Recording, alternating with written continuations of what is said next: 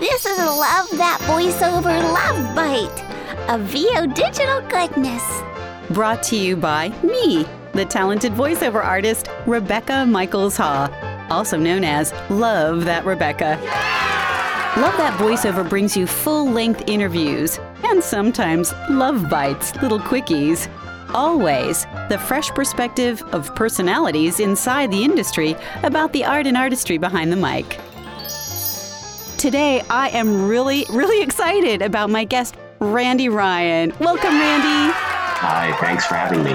He's from Hamsterball Studios, directly from Austin, Texas. I want to jump to some of the things that you've seen happen in the studio that you think are either hysterically funny or moronically horrible that would be worth sharing for people to learn about.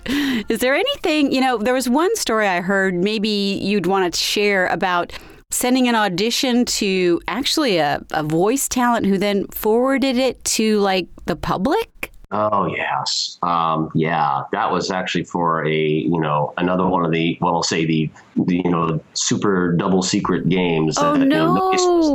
Nobody's supposed to know what's going on. And, and most voice talents, especially the people that I'm in contact with, well, first of all, I rarely tell anybody, unless I know it's okay, what the game is. Right. This, however, happened to be one of those games that wasn't all that difficult just from the dialogue, just from the sample dialogue to figure out what it was. Okay. And so, and we had just started working with this company who was somebody that I had been wanting to work with for a long, long time. Mm-hmm. And this was the second. We'd done one for them as a test.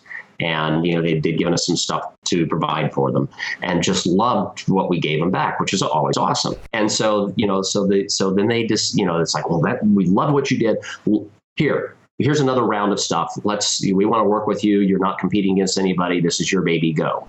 Great. Wow. That's awesome. Yeah. So we go out looking for some very specific characters. And a few days later, I get a call from the person who would be considered the voice director for the developer, right, going, "You have a problem." It's like, what? And she gave me this URL, and this person who I did not know and who I have no idea how he got this, had publicly posted on his website, "Hey, there's this audition for," named the game, and it just spammed out to everybody he knew that you should audition for this. Now, obviously, lots of problems with that.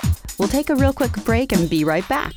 During this quick break, I just wanted to ask you to go ahead and connect with me. My website for voiceover is lovethatrebecca.com. Twitter, 2 ways, @Rebecca Michaels and @LoveThatVO. You can connect with me on Facebook on my Facebook page, Rebecca Michaels. And I'm also starting a voiceover improvisation workout group. So go to my website and go to the tab called Love That Improvo, Improv VO, and get the information. I look forward to hearing from you in any way, shape, or form. Always. Now back to the show. Lots of problems with that. I don't know who's going to be sending me stuff, which fortunately, I guess this person is not very popular because nobody came out of the blue on this. Oh, wow.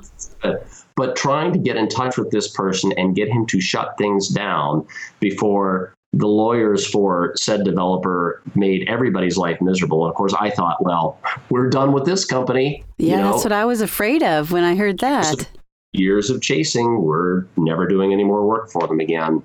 And apparently, it just all got smoothed over. It certainly made me more likely to, I know you people know this, but do not mention this, which now something to that effect goes into just about every time I send an audition to somebody. Right. Wow. Well, it's a real learning, nugget for everybody who's a listener that loves this industry, whether they're a voiceover talent or a casting director or an agent or whoever you might be. There are certain protocols and you just don't want to mess with them because it ruins relationships potentially, not only for you, but for other people involved that you've kind of messed with. So it's a telling tale. Yeah, the gaming industry, yes, there are games that are public knowledge, and I can understand I can understand why somebody would look at it and go, really? I can't talk about this, but it's just the way the industry works. And, and our rule of thumb is if the game is not out, we don't say anything about it. The exception would be something like Leisure Suit Larry, where we have been told not only that we can talk about it, but please talk about it. So that's an exception. Okay. Right. Most of the time it's like the game's not out. It's that company's marketing department or whoever that's going to make the call. And until that thing is on the shelves or downloadable or whatever format it is, it's like, we don't say a word. Muzzle it. Absolutely. So whether we sign an NDA or not, that's just the way that we deal with that. Yeah. Best. Now, that way you're trying to remember, can I talk about this game or not? It's like, yeah, it's not out. We can't talk about it. Yeah. And I hear a lot about the NDAs. I've had to sign my own. So it's a credible thing that probably, even if you don't have the contract itself in terms of the non-disclosure agreement, is what I mean, you should be, like you're saying, working under that impression anyway.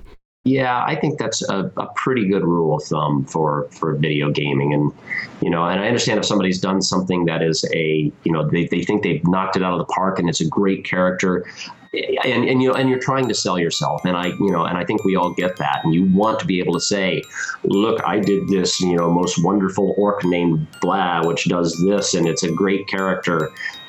Usually the game needs to come out. Yeah, that's fair. It's totally fair. Yep. This is Love That Voiceover Love Bite.